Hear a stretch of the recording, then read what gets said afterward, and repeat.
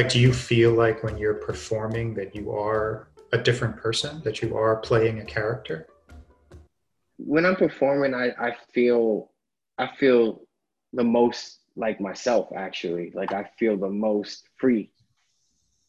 When I'm in society, like if I'm like going to a supermarket, like I have to like act a certain way, right? Like, and it's funny because my wife will like tell me like you're talking to yourself or you're picking up these objects, and I'm like fiddling with the object.